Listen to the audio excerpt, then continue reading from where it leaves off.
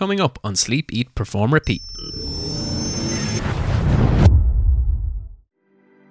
This was in a storm now, like huge waves, 6, 7, 8 meter waves, and the boat's kind of going up the side of them because I'm not rowing anymore. I saw this flash out of the corner of my right eye, and it was the wave coming over the top of the boat, and I knew nanoseconds I'm going over here with the boat. So I just instinctively grabbed the handle behind me and I went in. So I knew, like, as long as I had one point of contact, I'd be good. This was the visualization I would have done a lot in regards to capsize. Like, good chance I'm going to capsize, good chance I'll be rowing, I'll see the wave coming, I'll drop the oars, I'll grab these two lines that run down either side of where I row called jackstays, and as long as I have one point of contact with that boat and as long as that doesn't break, I'll be safe. If I lose contact with that boat, that's it. It's over. Brown bread. It's game over, you know. Welcome to Sleep, Eat, Perform, Repeat with your hosts David Clancy and Kieran Dunn. This is a podcast about high performance. What we are striving to achieve is to figure out what makes high-performing individuals tick, why they do what they do, and why they are successful.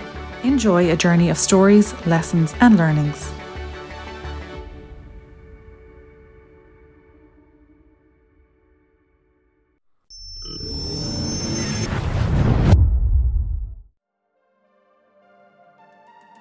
Today we spoke with Damien Brown, adventurer of Project Empower.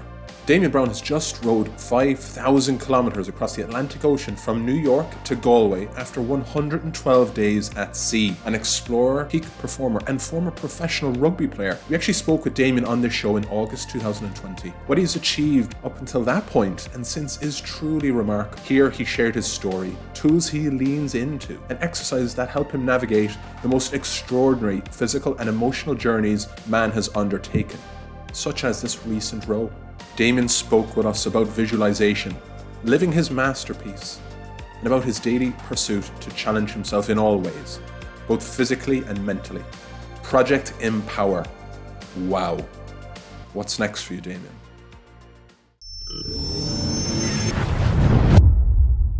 Hi, Damien. Thanks for coming on the show. Where are you joining us from today, and how are you doing? Thanks for having me, Kieran. I am joining you from just outside Kinvara in County Galway, and I'm doing very well. Thanks. I suppose give the listeners a little bit of an idea as to how you were doing kind of up until COVID and maybe how COVID has impacted you individually. Up until, I think it was March 16th or 17th, it was around Paddy's Day anyway, Nepal, the country, closed its mountaineering season. It literally closed down mountains and its borders. And it was a massive blow to what I had been building up to, because my plan was 3 weeks from then, or even less, 2.5 weeks from then, I was flying to Kathmandu to start my attempt at climbing Mount Everest. So the last, how long was it? I was building up to that. Probably close to 7 months. I'd been training intensely, and I was right at the peak of my kind of last training block, you know. So I was trying to strip as much weight off me as I could, and I was trying to just get as much time on my feet in the mountains and on a thing called the Versa Climber, which is like an indoor climber, you know. So it was a massive blow, because you forecast a lot around these sort of things. So it's not just the fact that you're, you know, going to spend 2 months on a mountain, but it's everything after that you've kind of set in place and forecasted would happen. And it was just the unforeseen of that, you know. Nobody saw what came coming. And I was in that big group as well, you know. I didn't see it coming, so I wasn't prepared, to be honest with you. I don't think anyone really was, unless you're some sort of conspiracy theorist. Listen, it was just a case of rolling with the punches and kind of controlling what I could control. And, you know, I could control how I perceived that and how I reacted to it. I felt I reacted quite positively.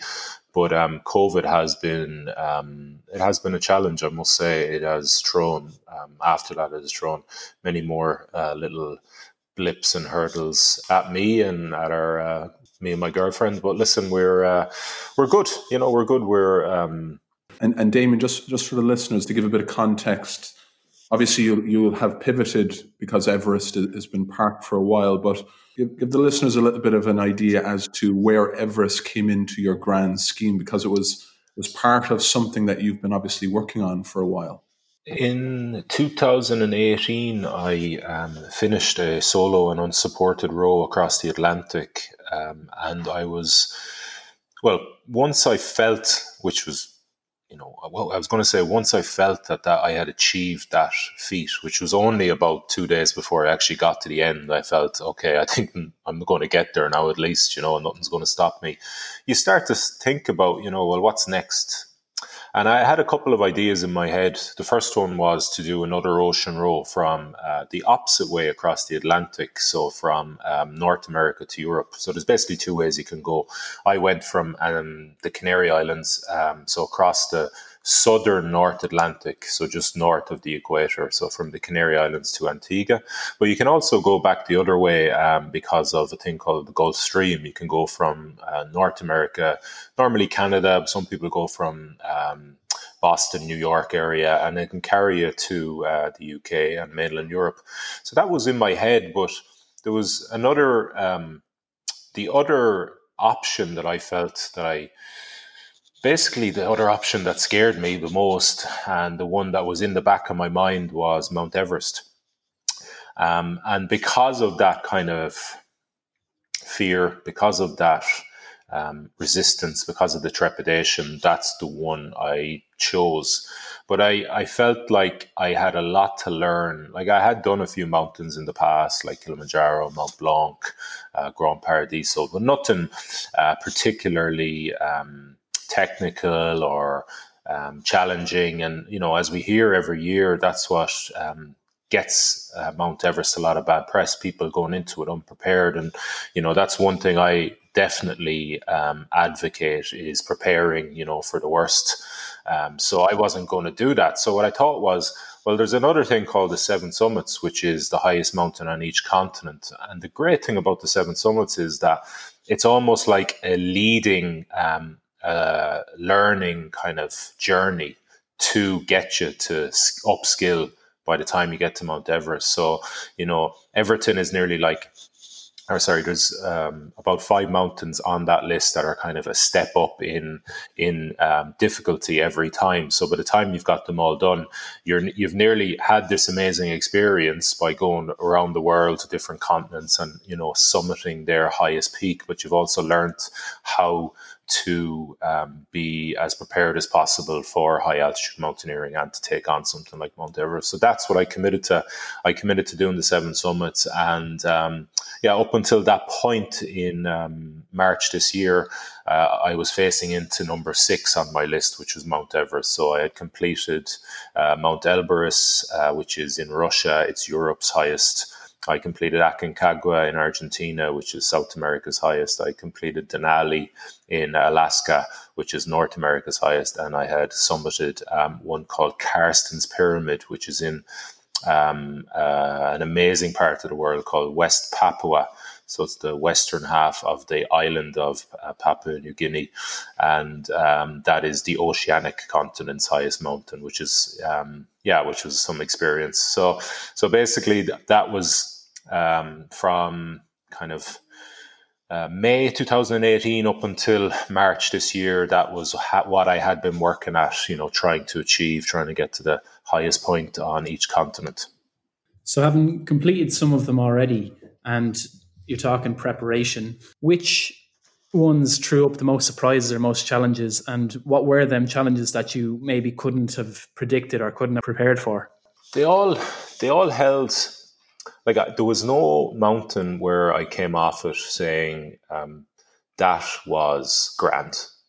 There was no mountain that didn't impose some sort of stress or struggle on me. So, on Mount Elbrus, which was my first, so I had done Kili, so I'd done Kilimanjaro in Africa while I was still playing rugby. So I wasn't keen on heading back. I'd done it once and, it was hard enough the first time. So I really didn't want to give it another go. So Mount Elbrus was my first mountain. On that mountain, I had some poor choices around gear. I had the kind of shock nearly of feeling my hands. Now, I didn't come near to frostbite, but I had no reference what frostbite was or frost nip. So when your hands are cold for a few hours, you get very stressed because all you think about is this frostbite. So I remember that's a huge amount of emotional energy to use up. And when you're like my size, so I'm not built for mountaineering. I'm 100 and walk around 120, 1 or 2 kilos, a bit lighter now. But that's a huge amount. That takes a huge amount of energy to drag that sort of weight up a mountain. And I'm taught it's really razor edge stuff here. And if you're using energy, it's so valuable up there just to, you be using your energy to concentrate on your breathing and be as efficient as possible with your movement at that weight.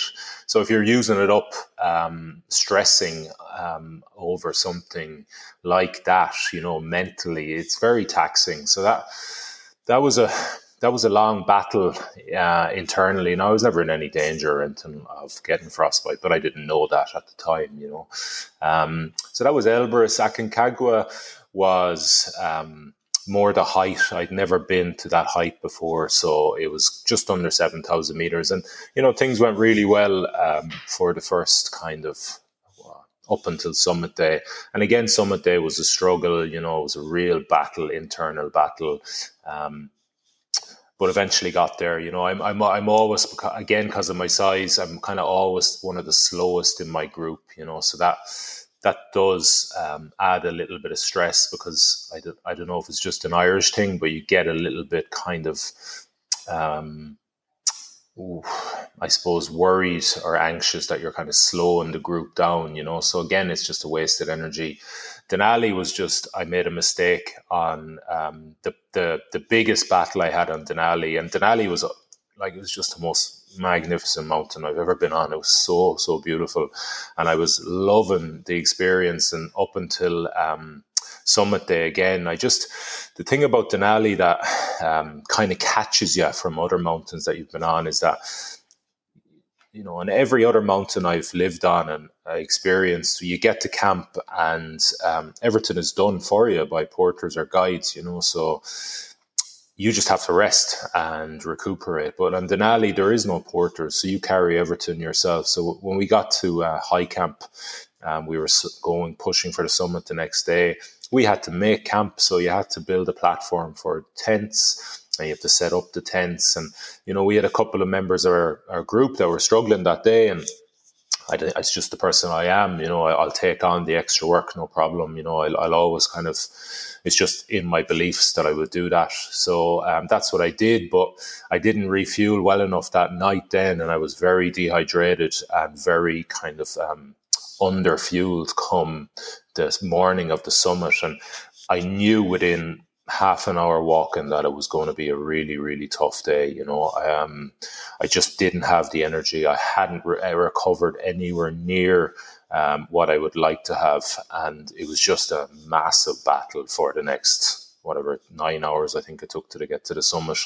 Eventually got there, but there was a hell of a lot of doubts. There was a hell of a lot of questioning throughout that. And to be honest, I'm not even sure. I haven't even processed some of it. And we're talking a year later.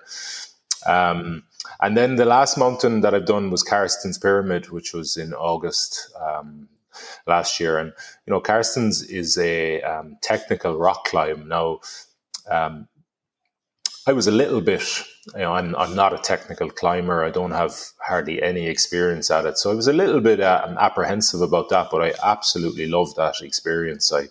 I relished the kind of primal nature of pulling yourself up a mountain by your hands. And, so what I didn't expect was we ended up waiting 11 days to fly onto the mountain because of, it's based in, it's very complicated. Well, it's based in above a mine that's owned by this, multinational corporation.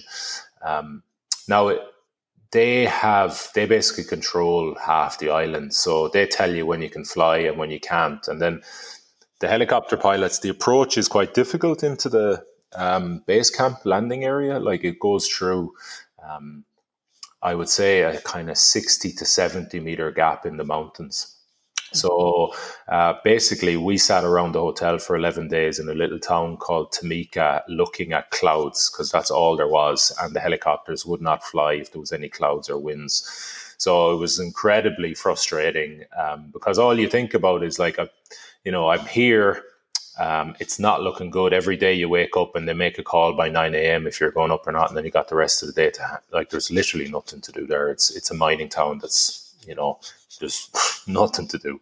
So you're thinking like there's a good chance I mightn't even get up because our permits were running out, and you paid money to be there. So you're thinking I might have to come back to do this. So it was quite frustrating at times. There was a few days we got driven to the airport where the helicopters took off from, and waited around for a few hours and then had to drive back. So that was, to answer your question, Kieran, that was definitely an unexpected challenge of that particular mountain. And Damien, when stuff isn't going to plan, like you obviously learn so much about yourself. You obviously have to call from within something to get you through those times when you're stressed or anxious, or you're parked for 11 days waiting, or you're having that in Denali, or there's a bit of self-doubt creeping in. Like, what's that inner self-talk all about, that dialogue for you? Get back to what you can control. That is something you can do. So like, for example, we were hanging around Tamika. I just made it my priority to have an outlet for my energy, and that was something I could look at and control. And so I just kind of trained every day. You just do your best with what you have. We had nothing in this little hotel, but like I'd find a way to get a good session done where I would challenge myself. And if I felt I had that done, like that's always a big thing for me. That's a big outlet. So the rest of the day, I would kind of what am I here to do? I'm here to climb this mountain. So what do I have to do to be as prepared for that? Well, I can eat well. I can make smart choices, and not let this situation send me down a negative kind of habit path that will just manifest if the mountain does come about, So that was simply my thinking. But like when I think about the really stressful moments on mountains, it's just about controlling the controllables. And I know everyone's heard it and they're probably rolling their eyes. Oh God, here we go. But to be honest with you, we're not rolling them, Damon. We're not. Okay. But it's the truth. It's absolutely the truth. There's a number of things I've discovered that I can control in those moments that always bring me back. What they do is, so basically it's having the self-awareness about what you're saying to yourself and just bringing your mind back under your control by concentrating on one of these controllables. And, this is paramount to me. This is kind of my process that I go to whenever I am aware of, negativity or, that kind of destructive chatter or the dark moments or the really, really tough spots, so, and it's just controlling, so there's 4 things I always go to. So like if I'm on a mountain, a big part of that would be, you're going to be you are in a very stressful physical state because the lack of oxygen and the demands on your body. So you're always in that kind of hyperventilating state. You're always struggling to control that. So once that's out of control, your mind's going to be out of control. So what I just look at doing is bringing it back to that things that are in my control, like my body position and technique. And is that as perfect as it can be down to the finest details? So I'd be concentrating on the smallest, finest details of, my, be it whatever position is needed at that time, be it walking, be it trekking, be it climbing, of, my ankles or my hips, are they moving as efficiently as possible? Am I nice and braced and solid and controlled through my trunk that's connecting, so just that I am being as efficient with my energy, which will in turn lead to me being in the best position possible to achieve what I want to achieve. So, position and technique is always my number one that I go to. And after that, then it is effort. So you can always control your effort. So on a mountain, it's a little bit different because you're looking for less effort. But on ocean rows or on other stuff I've done, like runs, ultra marathons through deserts, I'm looking at putting down more effort. And, when I concentrate on my effort, when I, use the right cues and questionings around that, it just brings me back to something what's in my control, which brings me back to the present moment, which once I'm present, I can't be stressed or I can't be anxious. Third one is breath, and the fourth one is self-talk. So they're nearly like in a hierarchical list that I go to. Position and technique, I would say I use about 75% of the time. And it's only in really, really, really bad, dark positions that I end up going down into self-talk and, having a good word with myself. Because that is also something I can control. What side of me am I feeding? Am I feeding like the courageous side, the positive side, or am I feeding the negative side, the draining side, the weak side, the lazy side? That's within my control at all times. So, if you can hit on some really positive self-talk or it's just emotional self-talk, stuff that really penetrates for you and really ignites for you, that just switches your state. And that's what you need when in those really dark moments. It's clear to see you're very self-aware, and it's obviously something you've built. You mentioned on your website, and you've said it before in a few interviews, your mission in life is to live one of integrity, sincerity, and courage. Where did those values, where are they born from? I think a lot of them have been, it's been an evolution in language. So they came from rugby. Like rugby was... I can't express how important it was to me, what it made of me as a person, the demands that the people in rugby that I rub shoulders with, coaches, players, fellow players, the people I looked up to in rugby, when I was a young guy, the environments I was lucky enough to be in, and also the ones I was unlucky enough to be in, like the really shit ones. I think they're a patchwork of that, and just the sport itself and the integrity that the sport is cultural in the sport and is demanded and is upkept in the sport. And as time went on, and that became more of I became more of a self-driven person rather than being driven by the environments, by others. I started to figure out the language, I started to articulate these values that had been forged in me. And I'm sure, I off the top of my head, I haven't thought about this deeply, but I'm sure it goes back further than that. I'm sure it goes back into, a positive family environment growing up. But rugby, I can't, like I said at the start, I can't, it's impossible for me to be able to articulate how important that sport was to me and how demanding it was. I was forged by it. I was literally molded by the pressures and the stress of the sport. But it was something I always looked on it positively. I built a very positive association with stress when I was younger, and I think it's just been deepened and deepened and deepened over the years. And I've always stepped towards stress. I've not stepped away from it. I've always embraced it. I've always self-imposed it. And as time went by, I just started to understand that these values were ones that the training and the environments were demanding, and they were ingraining, and they were part of me. And just to flip that, Damien, now that you're, let's say, a full-blooded, experienced adventurer and traveller, going around taking over all these interesting expeditions, is there anything that form of Damien Brown would say to the 25-year-old rugby player? So you've played in France, you've played for Leinster, you've played for a lot of different teams over that rugby career. So is there anything from now that you would tell a younger rugby playing version of yourself? Oh, so much. I mean, I've so many tools now that I regret I didn't have when I was playing rugby. Even when I think about the rugby environment, it's survival of the fittest. And I can't speak for everyone, but from what I saw when I was a professional rugby player, nobody has Scoobies about mental strength processes, just mental training generally, or, and I didn't either. It was just you stay in there because it's so important to you. You have such a purpose behind what you're doing that you will survive. You will find a way to survive.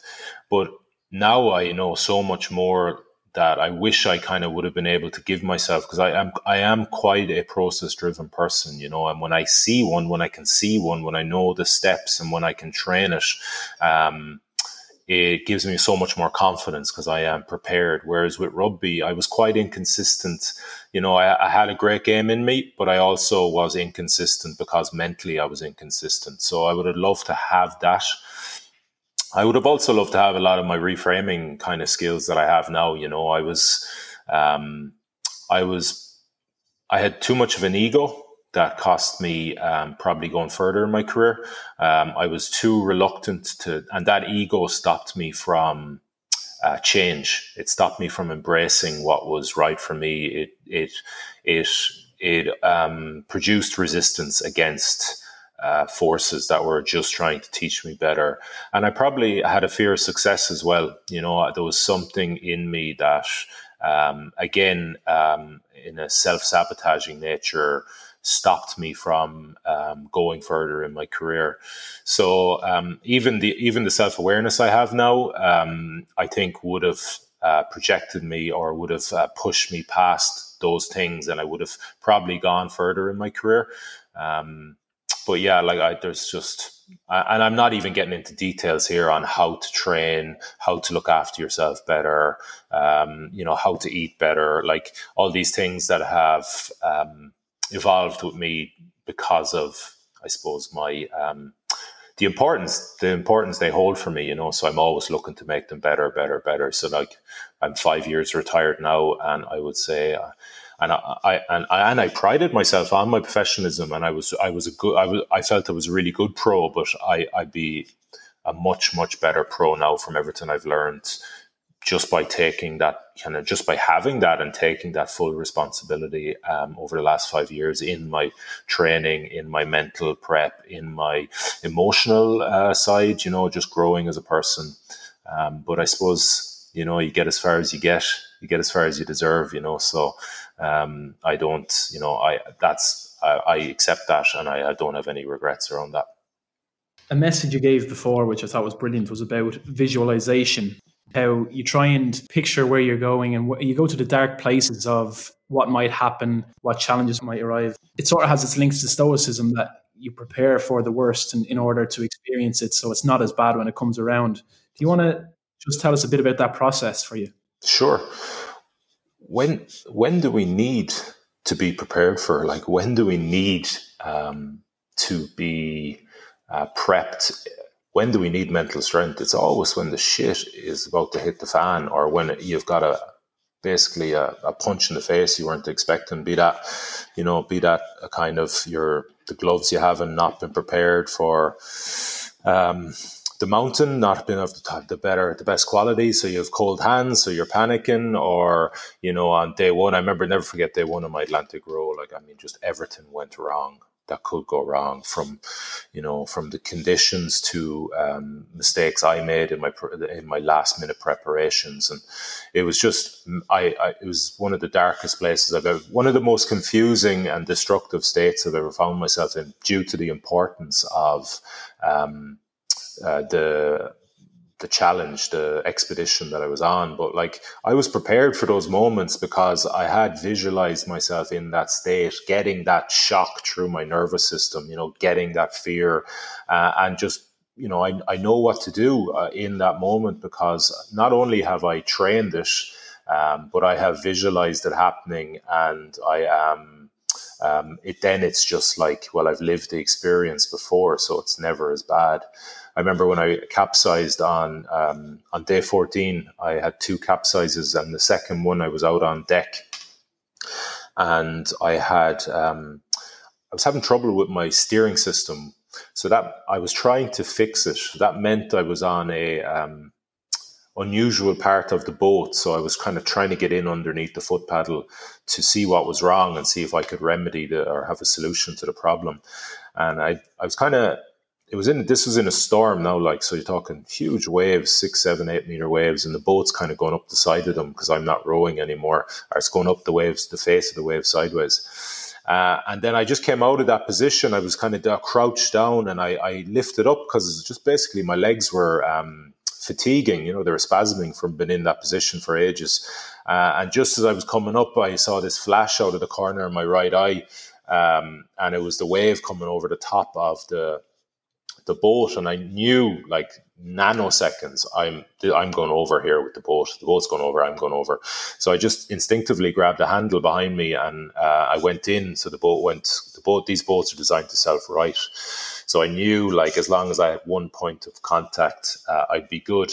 And this was the visualization I would have done a lot in regards to capsize. Like, so I was thinking, a good chance I'm going to capsize, a good chance I'll be rowing, I'll see the wave coming, I'll drop the oars, I'll grab these two lines that run down either side of where I row, called jackstays, and as long as I have one point of contact with that boat, and as long as that doesn't break, I'll be safe. Because if I lose contact with that boat, that's it. It's over. Brown bread. It's game over. So this was my visualization, and I ran it over and over again down to the building that neural link between my mind and squeezing my grip. And I used to just say that to myself over and over again. If I went into the water, just squeeze your grip. And guess what happened when I went in the water? I should have been in panic, right? I should have been in absolute chaos, but it was serenity. And serenity, I mean that truthfully. Like, I was going from a storm to underwater. So you did have that effect of going from madness to obviously the, silence of underwater. But internally, I was just in this very calm state. And I just remember saying to myself, and I'm hanging onto the boat now with one hand, and it's going 180 degrees underwater. And I just remember saying to myself calmly, squeeze your grip. And I remember that that link between the message I was sending to my brain and my fist and my grip strength getting stronger and stronger. And eventually I came back and hit the boat, rewrited, and then I kind of was nearly lassoed, kind of arse over tit back onto the deck. And I just remember thinking to myself, holy shit, that worked. That actually worked, because I had no idea. I was like, I remember in my training, like, there's no Google search for what happens in a capsize. And I just tried to visualize it as clearly and down to as much detail as I could, and how I would react if I capsized. And then it all came to pass, which is mental enough. And then not only that, but like what I had worked on, what I just kind of put into my own head thinking this could be the solution, actually worked really well. I just remember being in absolute awe. Like, even to this day, I'm still kind of just the power. That was my clearest connection ever with the power of visualization, just because of the extremes of the situation, I think. And that, like, you're helpless, as in you don't have any help. You're completely unsupported. There's nobody else to rely on. So you have to be prepared for everything. And just the fact that I kind of, I don't know, came up with this visualization that actually worked, like, basically saved my life, you could say. I'm still in awe of it. Are we? Did you visualize if a great white shark came around you? Yeah, visualize crawling into the cabin and closing the door. Staying as far away from it as I possibly can. Damien, look, you're inspiring a lot of people. You're showing what the human body, kind of mind and heart can go through.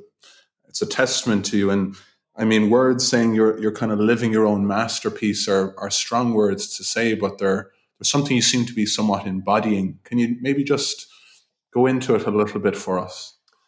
It's a mindset. I've actually had a bit of pushback around that from time to time, and I just try and explain to people, like, it's a mindset. It's like looking back from the end of your life and looking upon your body of work.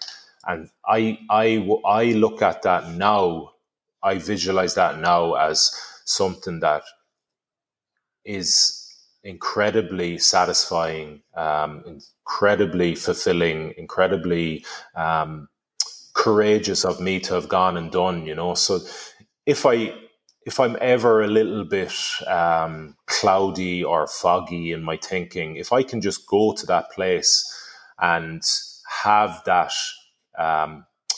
visualization looking back from my deathbed and feel the emotion that brings up in me, that just rids me of all cloud or all confusion or whatever you want to call it, or doubt or resistance or reluctance to commit to it or take action on something. And it's just such a driver for me. It's such a motivator. And the words resonate with me a little bit, that whole, even though it might sound a little bit, what would you say? Self-important or something, but it's not meant like that. It's an attitude, it's a mindset, it's a driver for me, and it gets me. It uses my emotion, and emotion is energy, so it ignites energy at times when it's needed. This is a question we ask everybody that comes on the show, and from a 16-year career in professional rugby to someone who's going to try and climb the highest peaks on every continent, you're a great person to ask, Damien. So what does high performance mean to you? It means finding a way to be the best version of yourself. It means constantly striving for more from yourself and constantly looking open-mindedly at what others are doing and then engaging that, and then, or if you want, engaging that and using that to continually push yourself forward, expand yourself physically, mentally, emotionally, spiritually. It basically means never give up. It means continue to strive for more from yourself. Excellent. Damien Brown, myself, David Clancy, and Kieran Dunn beside me are really grateful that you gave us the time today to talk about everything you've gone through and not even everything you're going to take on. You're a huge inspiration to so many people, not just the two of us. Thanks for opening up, sharing some really interesting stories, and we're both looking forward to seeing some photos of you at the top of the highest mountain in the world. Thank you very much, David. I appreciate it. And Kieran, thanks for the invite. And that was great. Cheers, Damon. Take care, Paul. Thanks, lads.